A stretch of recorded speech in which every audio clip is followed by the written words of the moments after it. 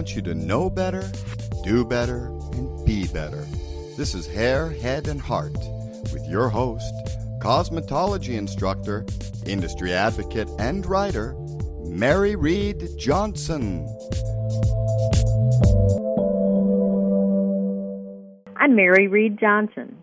Tune in every Wednesday, 4 p.m. Pacific, 6 p.m. Central, or you can certainly call us at 1-888-627-6008 to weigh in on issues concerning the hair, head, and heart. Responsibility, exploitation, and truth. These are all parts of our discussion today. Again, feel free to weigh in. If you're listening by podcast, then tune in next week and join our discussion. We will be revisiting a natural hair care debacle in Minneapolis.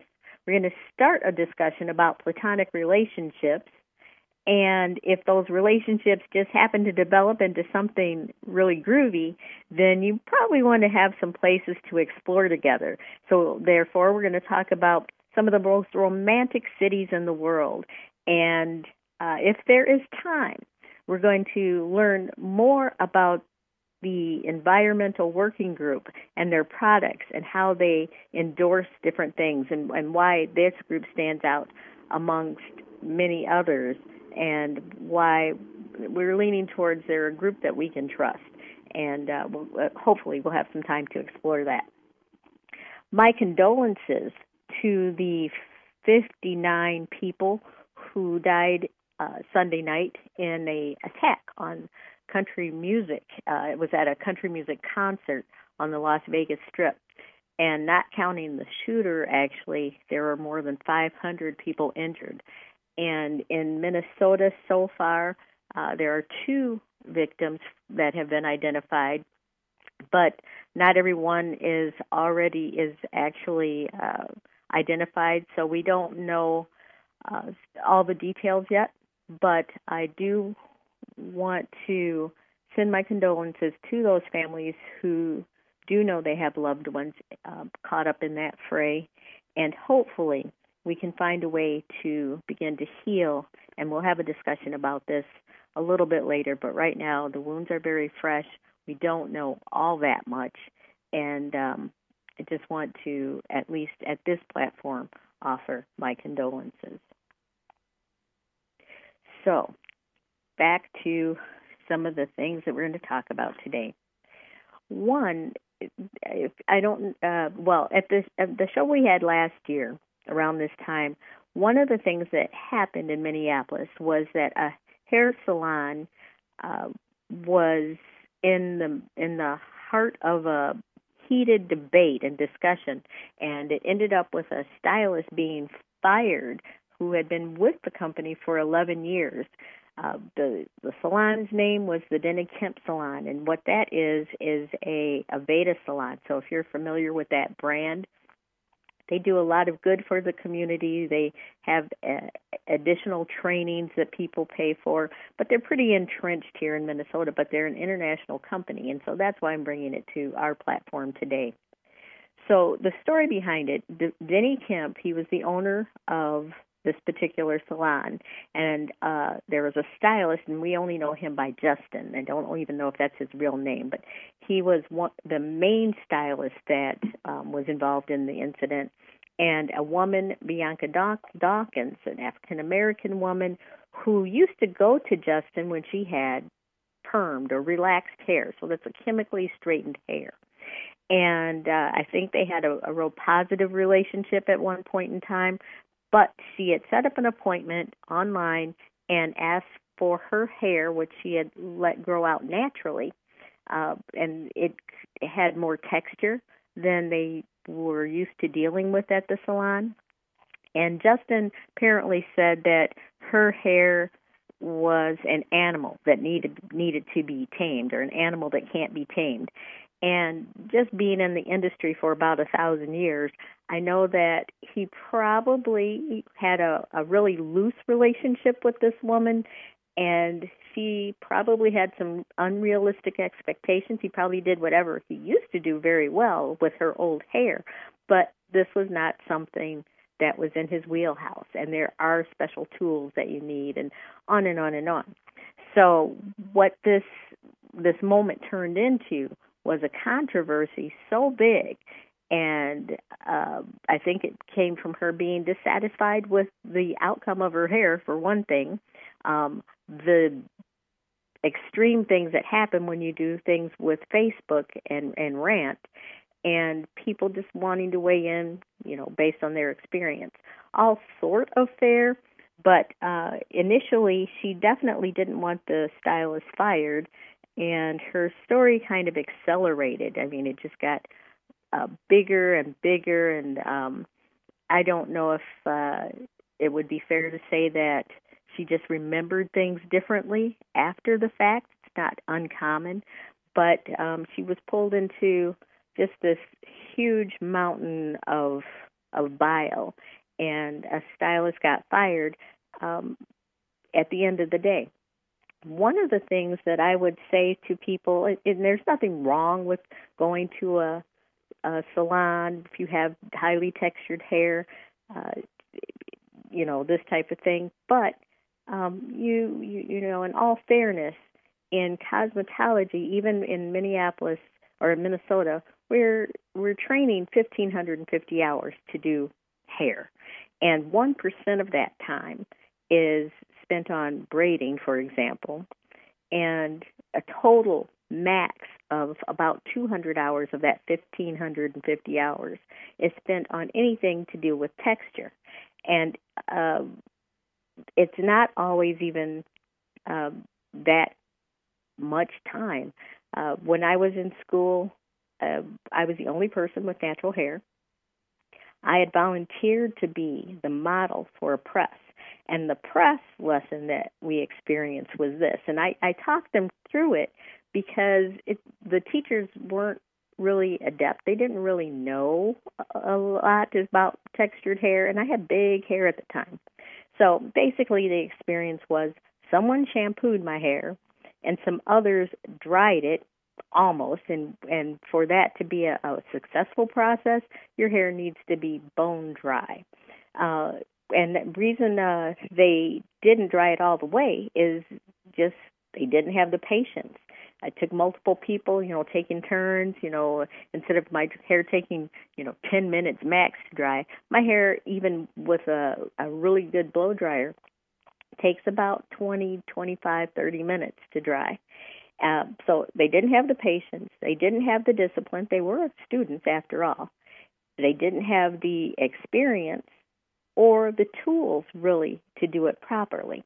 But I expected it. I understood. I volunteered so they could have an experience, and I really didn't have any fears because my own hair was in excellent condition.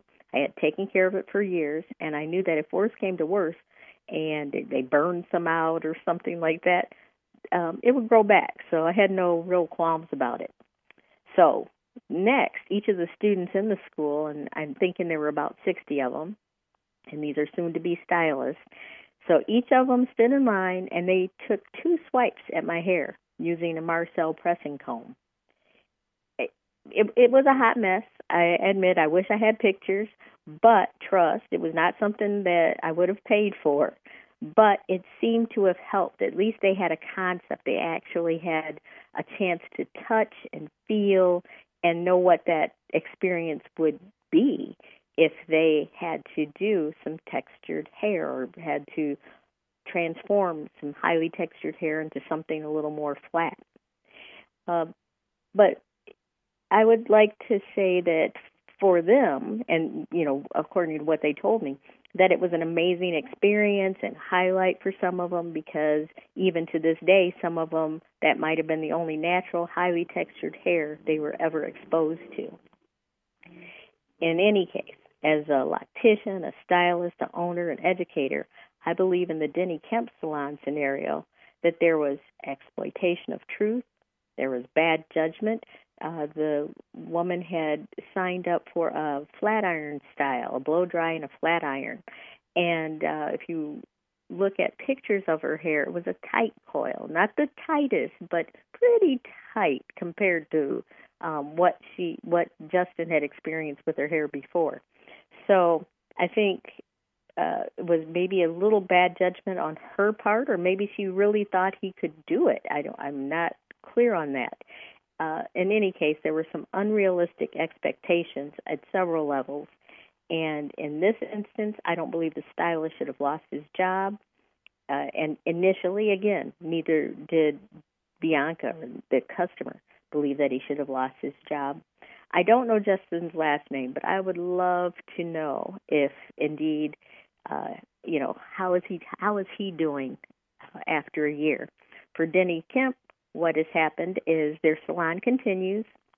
He had a very solid reputation before, 5 stars if you're a Yelper, that type of thing. But now he's more about 2.5, 3 stars. They have all kinds of specials all the time, Groupons. They're selling services at half price, and this type of thing. He continues, but not at the elevated level that they were known to hold or participate in the industry before.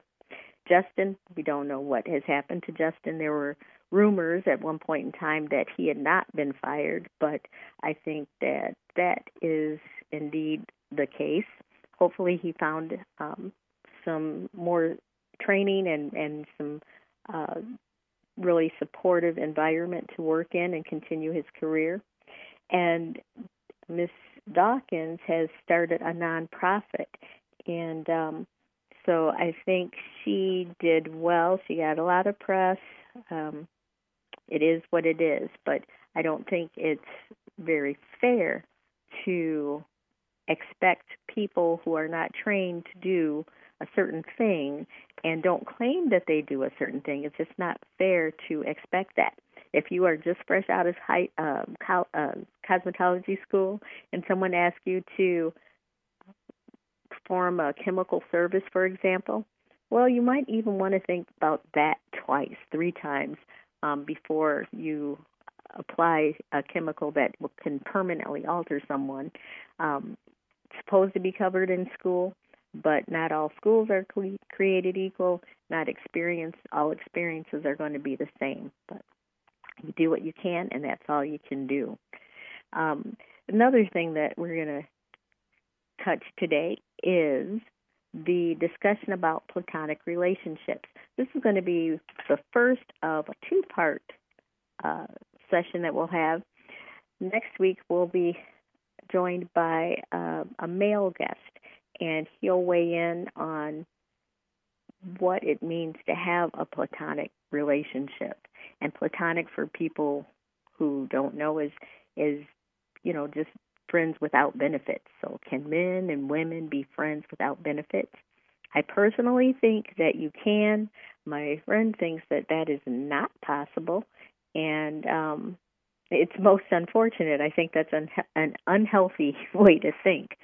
But first of all, if you have a friendship, that's a solid base to build a relationship on.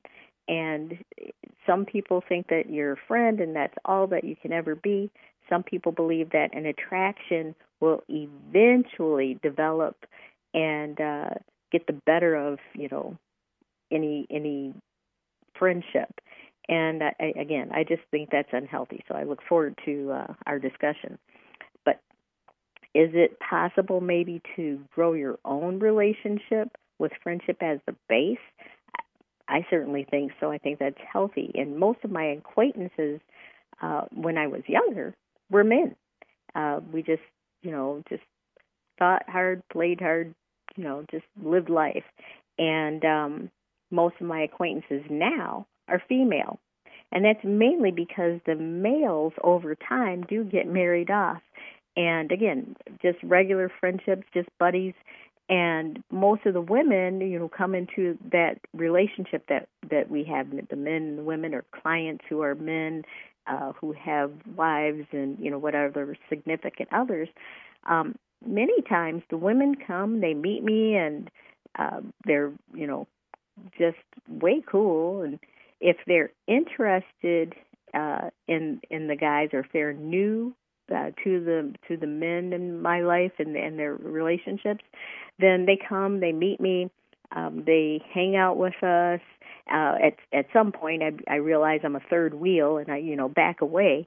But generally, everything is pretty friendly, positive, good.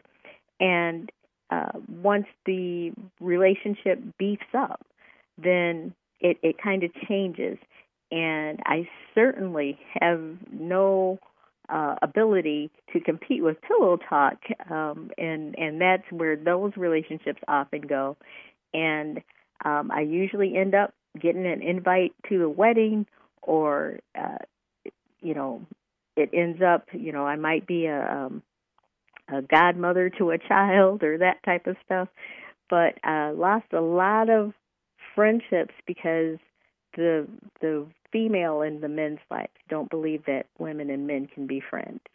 And most unfortunate, but it is what it is. And if you are fortunate enough to have male friends and female friends, and you're mature like that, then I just think it's a beautiful thing. And if you've ever, not been able to develop those types of friendships, and you slide into those romantic feelings, and you have that type of attraction, then hopefully you'll be able to maintain your friendship even in a romance.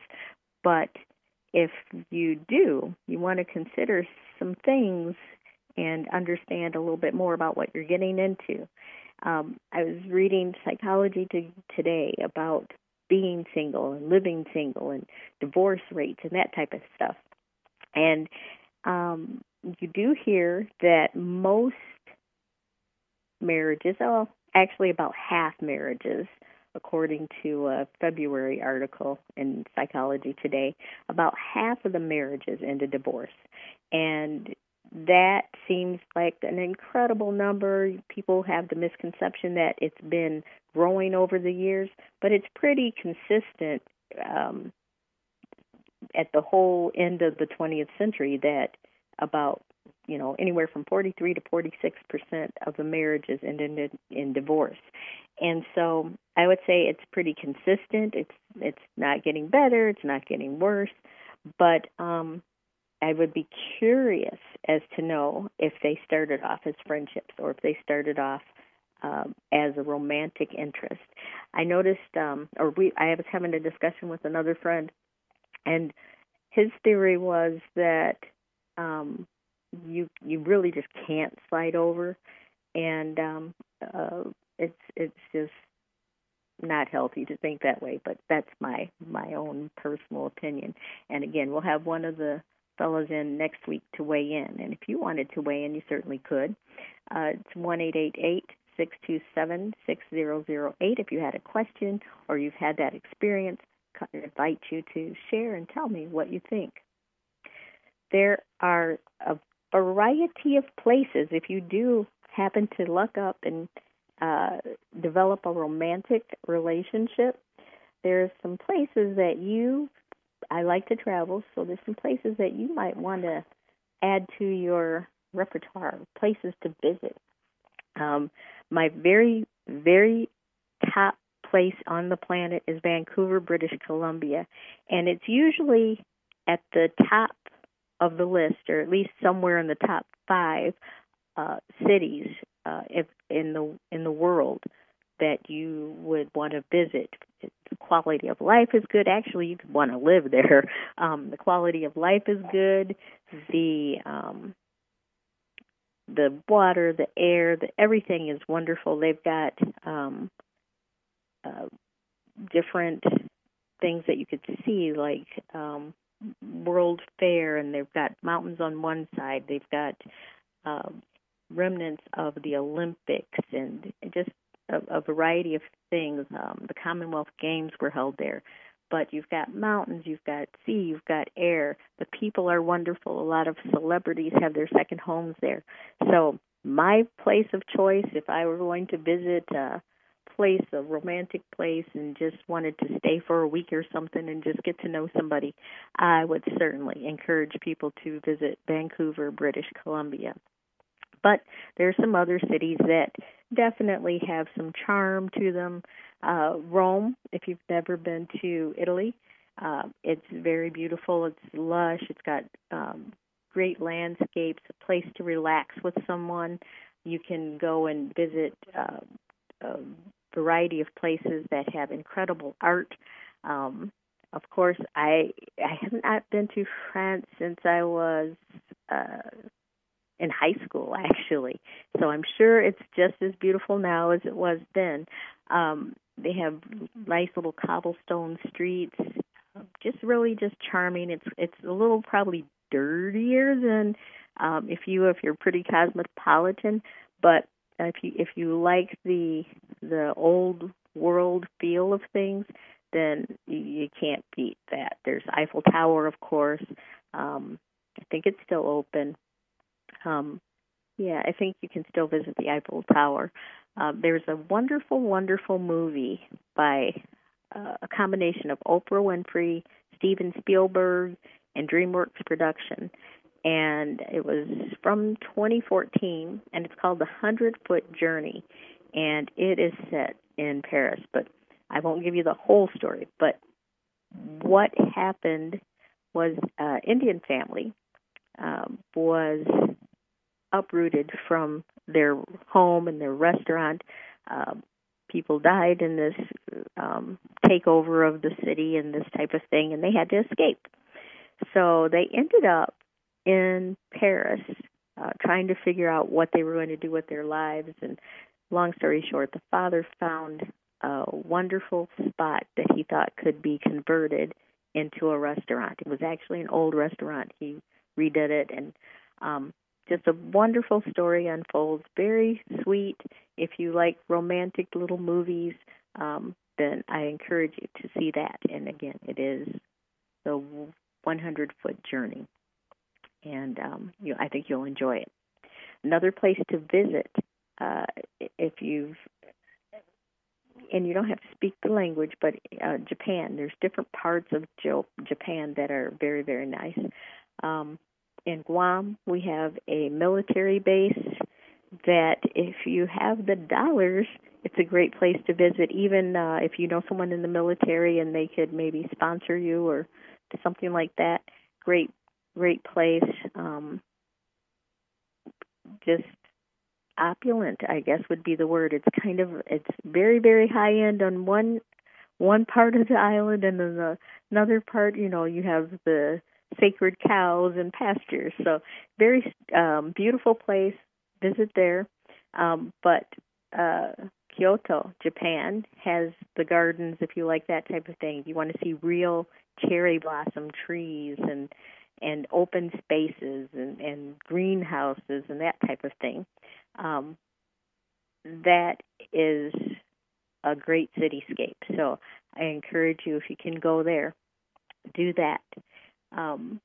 For you who are movie buffs, which I kind of am, when you think of Morocco and Turkey, like Marrakesh, that also has been given some high ratings as far as breathtaking views and palm trees, and they have mountains. They're on the Sahara Desert.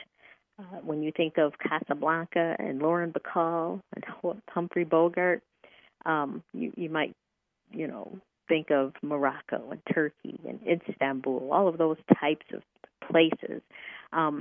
Did anyone know that Lauren Bacall and Humphrey Bogart were actually married? I did not realize that until recently. I knew that they acted in several films together, but they were actually married a couple of years after they made Casablanca. And he was a busy man. He was married several times, but I think I'm pretty sure Lauren Bacall may have been his last wife. They were only married a couple of years. He died prematurely, but it is definitely something to consider if you're going to visit a beautiful place. Go with a friend. You don't have to have a romantic engagement. You can go with your sister, your brother, that type of thing. But there are so many beautiful places to just enjoy. And if you are able, build a friendship. You might go someplace and just meet somebody and build a friendship from there. But remember that while you're developing and maintaining friendships, it just takes time and effort. And good friends are people that can identify traits that you admire and appreciate, and, vice versa. So just, be a friend, be sincere, support one another in reaching your goals, have the ability to if someone has the ability to bring you out of a funk, then, that's probably a good friend. Someone who can support you through tough times, that's also a good friend, a trait of a good friend. Situations for friendship should involve give and take. You don't want a situation where one gives and the other takes. You want, both of you to be able to have these traits and go back and forth. A good friend might be someone who supports you as you age. And we haven't talked about ageism very much in this dispensation that we are experiencing on BBS Radio, but we will certainly. That's a process. I'm one of the last of the boomers, so there's a lot of conversation involving us, and we still are doing things and try to help the community. Another thing that you could do to build a friendship or identify some traits of a friend, recognize if you have, or evaluate if you have similar social or emotional plateaus and values. Encourage balance at all levels, sharing at all levels, and just pay attention. And some people will pretend to be your friend. They'll pretend that they have particular interests, but they have a very twisted agenda. And so you don't have to get caught on that. You just want to be aware, and you just go from there. I think everyone has an opportunity to build true friendships, and it makes just life more fun and easier.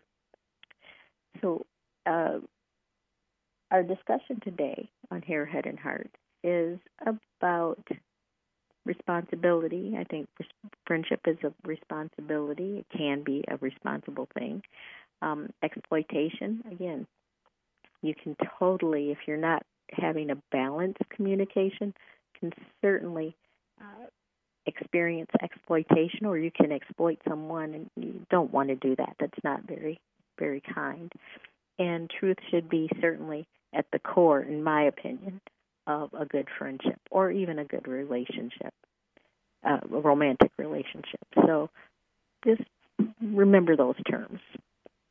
Along those lines, truth, exploitation, responsibility, there's a group that has surfaced that more than some of the others that have tried to look at ways to help us stay healthy. And there's a group, it's called the Environmental Working Group. And what they do is they empower people to live healthier lives. They look at things in the environment. They have all kinds of breakthrough research, and basically are taking the responsibility to drive consumer choice, civic action, and that type of thing. They're a non-profit organization, and really just do what they can to protect human health and the environment. So they look at tap water. They look at your body conditioners or shampoos, things that are in your cleaners, pesticides in your food, whereas a lot of the other groups, they'll focus on one thing, which there's nothing wrong with that, but it's hard to keep up when you're looking at, 27 products in an hour. What is good, what is bad? So basically what they do, and they've been around a couple of decades, so they've been around 20 years, so it's not an overnight thing. But what they do is they automatically, any product that doesn't have clarity or they have proprietary ingredients and that type of thing, they automatically are not on the EWG list of things that are acceptable. They want people to be very clear, or want companies to be very clear about what they're offering and what they are putting into the environment. There's a list of phthalates and formaldehydes and these types of things that are in products and hidden, basically with different terminology, or again, proprietary things that, basically that the company doesn't have to disclose a particular item. And it's just not kind to people, and it's not healthy. So I'm impressed with their list. They only have about 1,000 things on it, but in every category that I mentioned before, and more than that. So it's a place to start. So if you are trying to, for example, avoid GMOs or the genetically modified food and that type of thing, there's some things that you can do to help yourself. One of them is to buy organic. And so they don't allow, at this point, GMOs to be labeled organic. So you've seen those little symbols. There's a variety of symbols for organic, but the one you should look for is it's green and white typically, has a circle, and then the top says USDA, the bottom says organic, and it's in a green background. So when you buy organic, you buy food that's free of synthetic pesticides, but also genetically modified ingredients, so those GMOs. So if you buy organic, that will help you stay a little bit healthier. Those types of things are what you would see EWG promoting or endorsing, and that's good. If you buy food that's certified as non-GMO, project verified, and that's the symbol. It usually has like a butterfly, and at the bottom it'll say verified, and towards the right it'll say non-GMO project verified. It's like, what in the world does that mean? And so what that is, it's pretty detailed voluntary certification. So basically, the food producers can test and verify to the best of their knowledge, which for me is not good enough, but anyway, to the best of their knowledge, they've avoided using those GMO ingredients in their products. And it's something that's been around since 2014. Looks good, but I would say I personally don't necessarily trust that as much as I would just buy organic. And then the third option, this is where EWG comes in, they have a shopper's guide to avoiding those things. They have a whole database, and you can find foods online and as well as those other products I mentioned. And these are, again, ingredients made without even the ingredients to be genetically modified. So you could put something together, and the end result technically isn't GMO modified. However, if you use something with a bunch of ingredients that are GMO, at the end of the day, you could probably, if it's a project verified, I'll say banana, then you can get away with saying that it's not organic, but it's a non-GMO project verified thing. And so EWG would say, no, we're not even going to look at those products. They only, if you're eating anyway, it's only going to be organic and certified GMO-free food. So for people who have gluten-free diets and that type of stuff, this becomes really important. People who have severe allergies, again, it becomes very, very important because it might not be the bananas or the eggs or the oranges that you're really allergic to. It's probably these different synthetics and pesticides that are in your food that makes you react. I'm not going to pick on like McDonald's, but some of the fast food burgers, for example, totally not from a cow or not from an animal. And so if they're saying they're offering you 100% beef, or the C in the Kentucky Fried or KFC, it's not Kentucky Fried Chicken anymore. In some places, it's KFC. So what does that C? They insinuate that it's chicken, but it may not be. So none of those would be on the EWG list. So I really encourage people to look for USDA organic and EWG.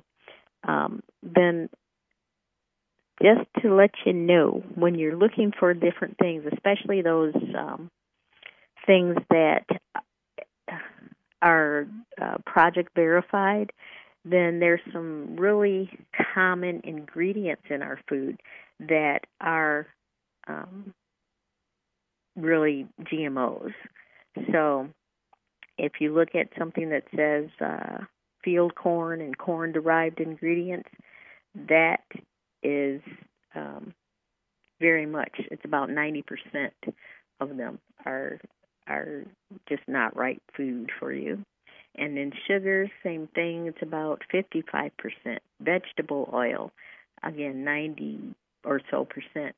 American oilseed is produced by soybeans, which are almost entirely genetically modified. So the other 10%, they might be cottonseed, sunflower seeds, canola, maybe some grapeseed, peanuts, that type of thing. But everything else, canola, for example, primarily come from GMOs.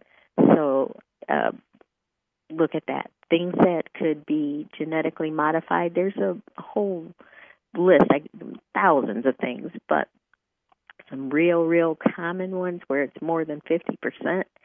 Papayas,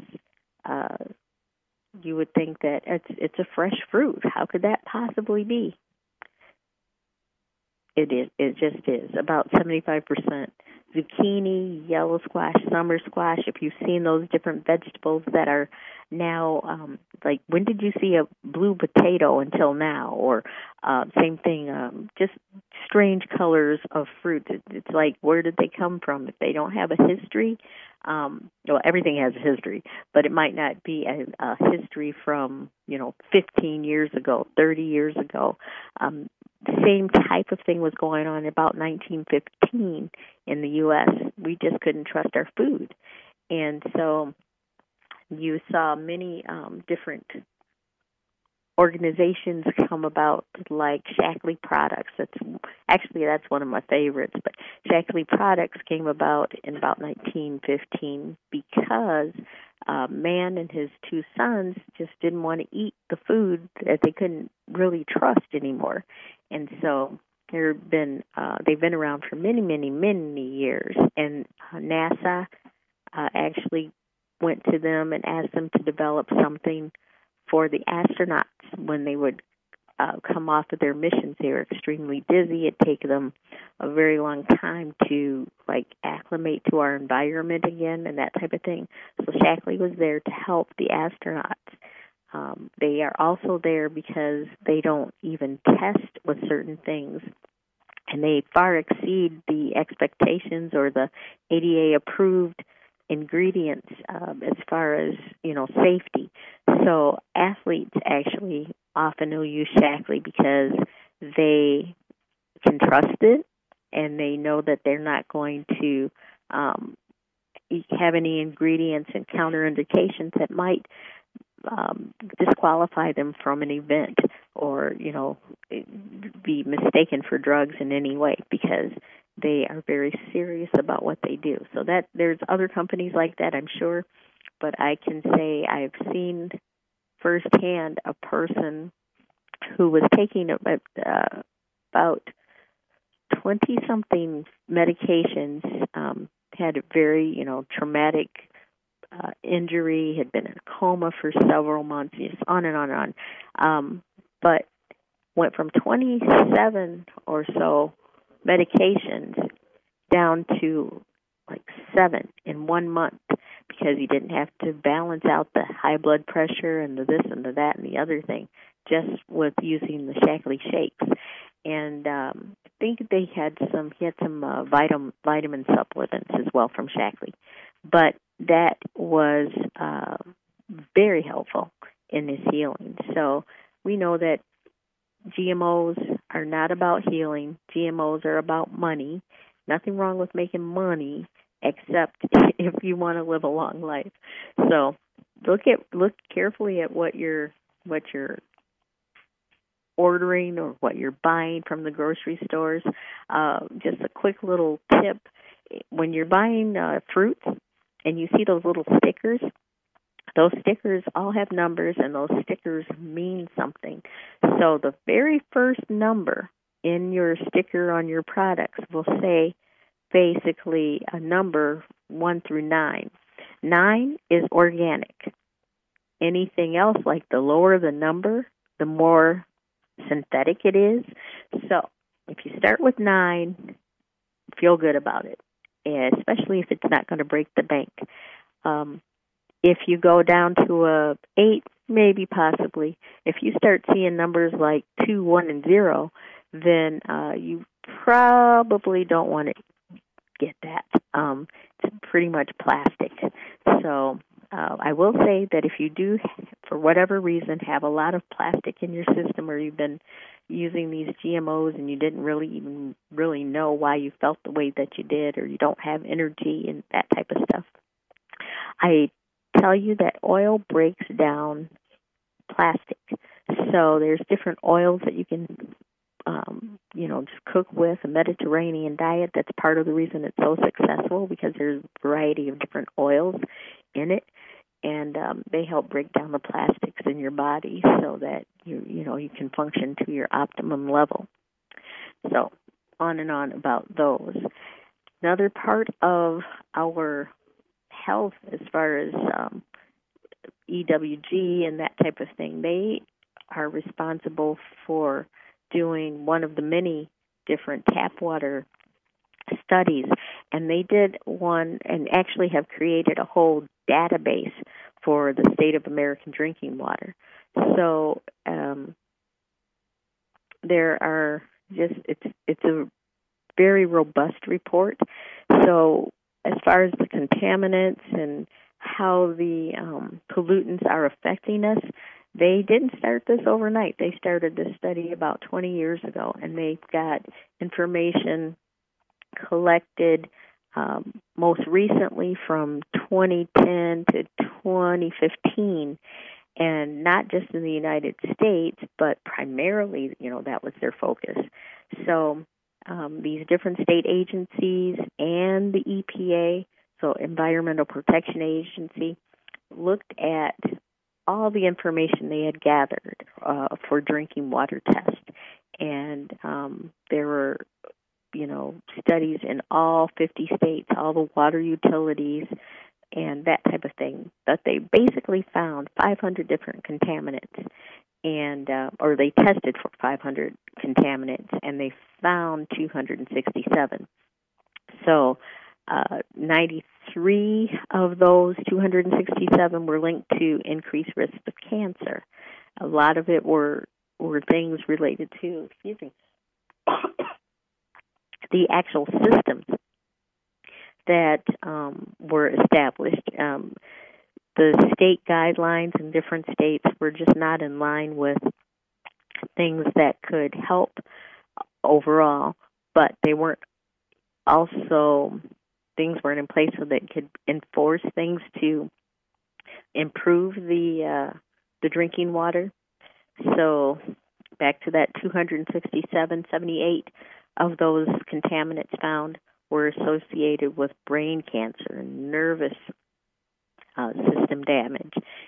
63 developmental harm to children or fetuses, on and on and on. Fertility problems, 38%.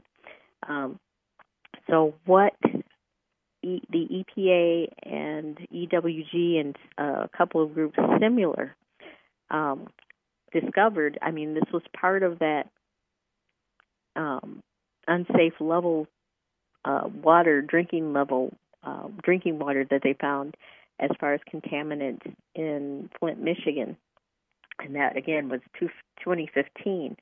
So they were contacted. They already had some of the information, but as more and more people got sick in Flint, it set off a national alarm, and it revealed the lead contamination of communities and schools, not just in Flint, but all around the country.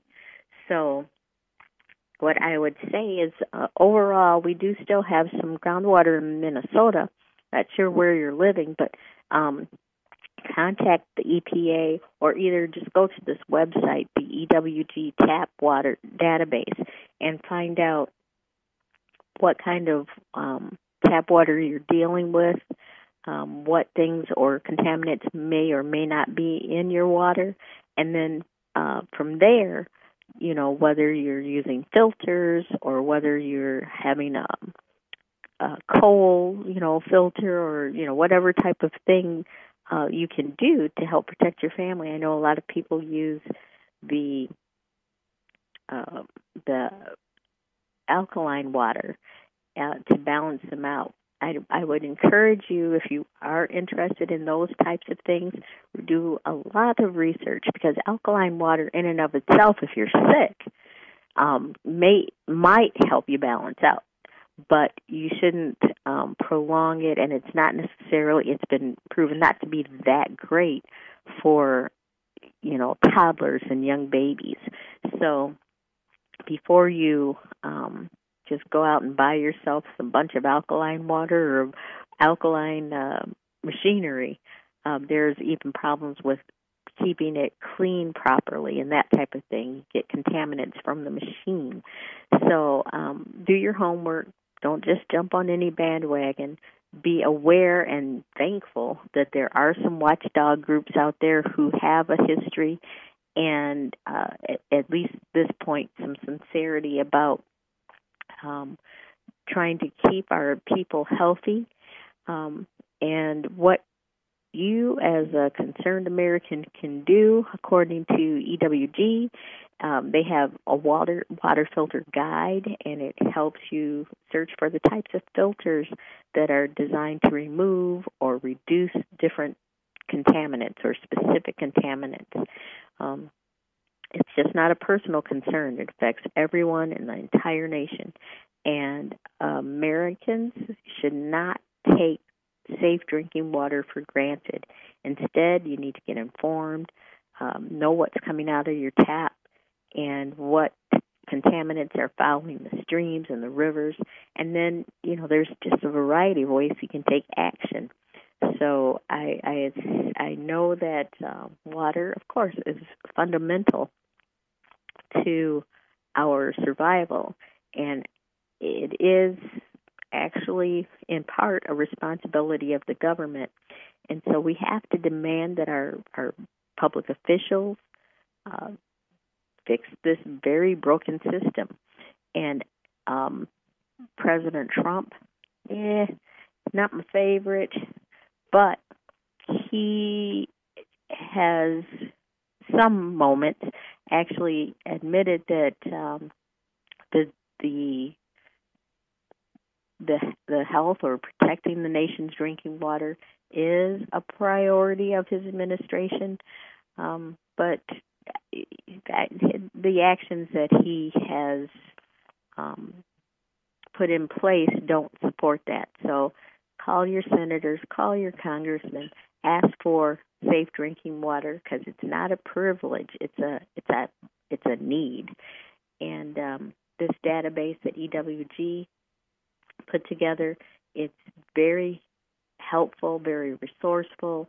It'll help your family. But again, it's a call to action today from me to ask that America, you know, just It doesn't matter your age, your race, your affluence. You should be at least have the opportunity to know that the water that comes in your homes and in your schools and in public places is that it's safe, that it's clean, it's okay to drink. Last thing I'm going to say about water, one of the things that is in just too much water are nitrates. Nitrates, if you've noticed, people are having all these heart problems and these types of things.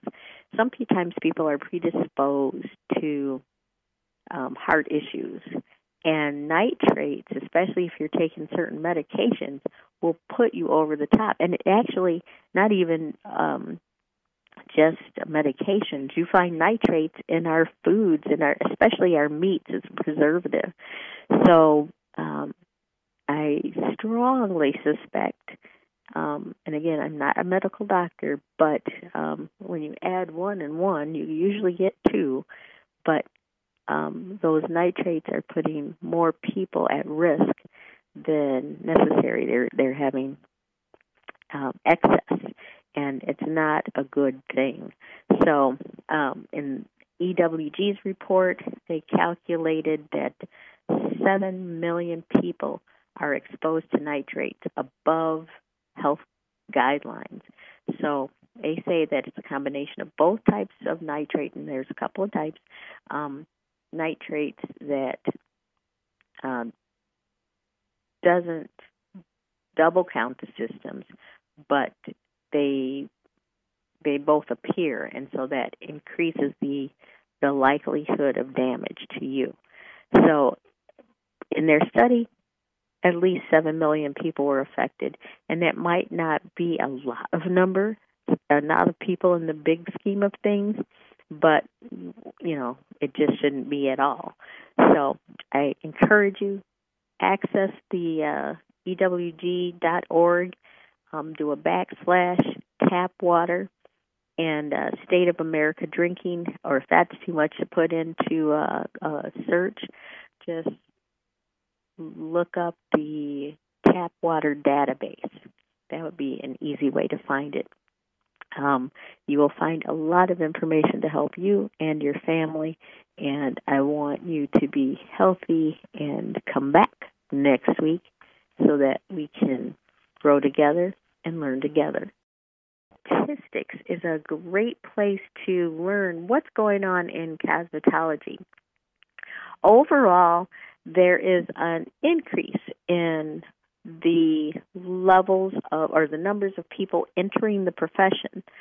Now, the average schooling might cost you anywhere from $13,000, which is not too bad, up to $38,000, and it really depends absolutely on the state that you live in and what the requirements are. How many hours do you have to devote to the education?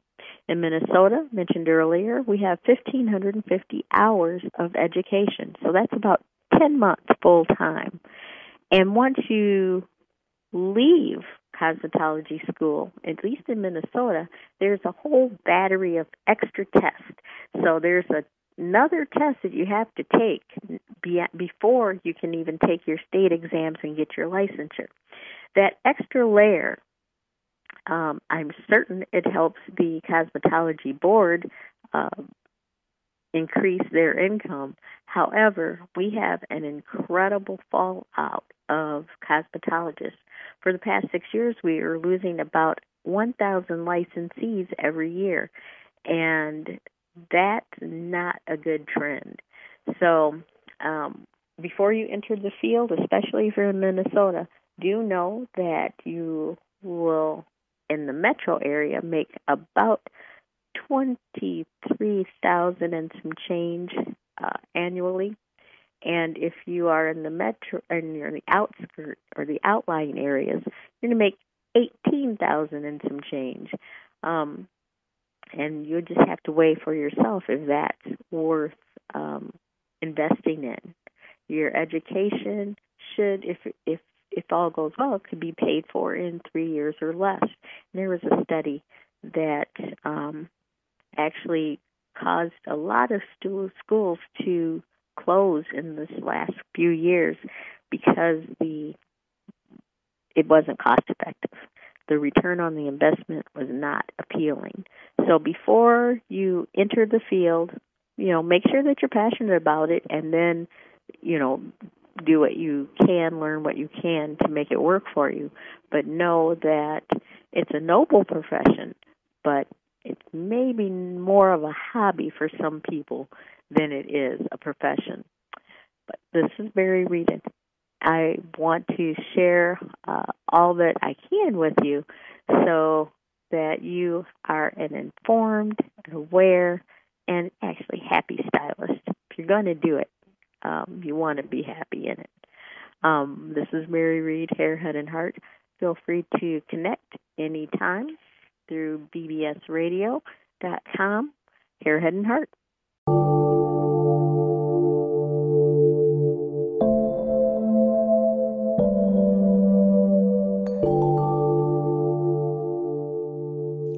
Thank you for joining the discussion on Hair, Head, and Heart with your host, Mary Reed Johnson. Mary steps from behind the chair to discuss universal topics and share passions and insights to help all ages and communities know better, do better, and be better. Join us every Wednesday at 4 p.m. Pacific Time. Check out Hair, Head, and Heart homepage on BBS Radio, or visit 3hwellness.org to grow with us.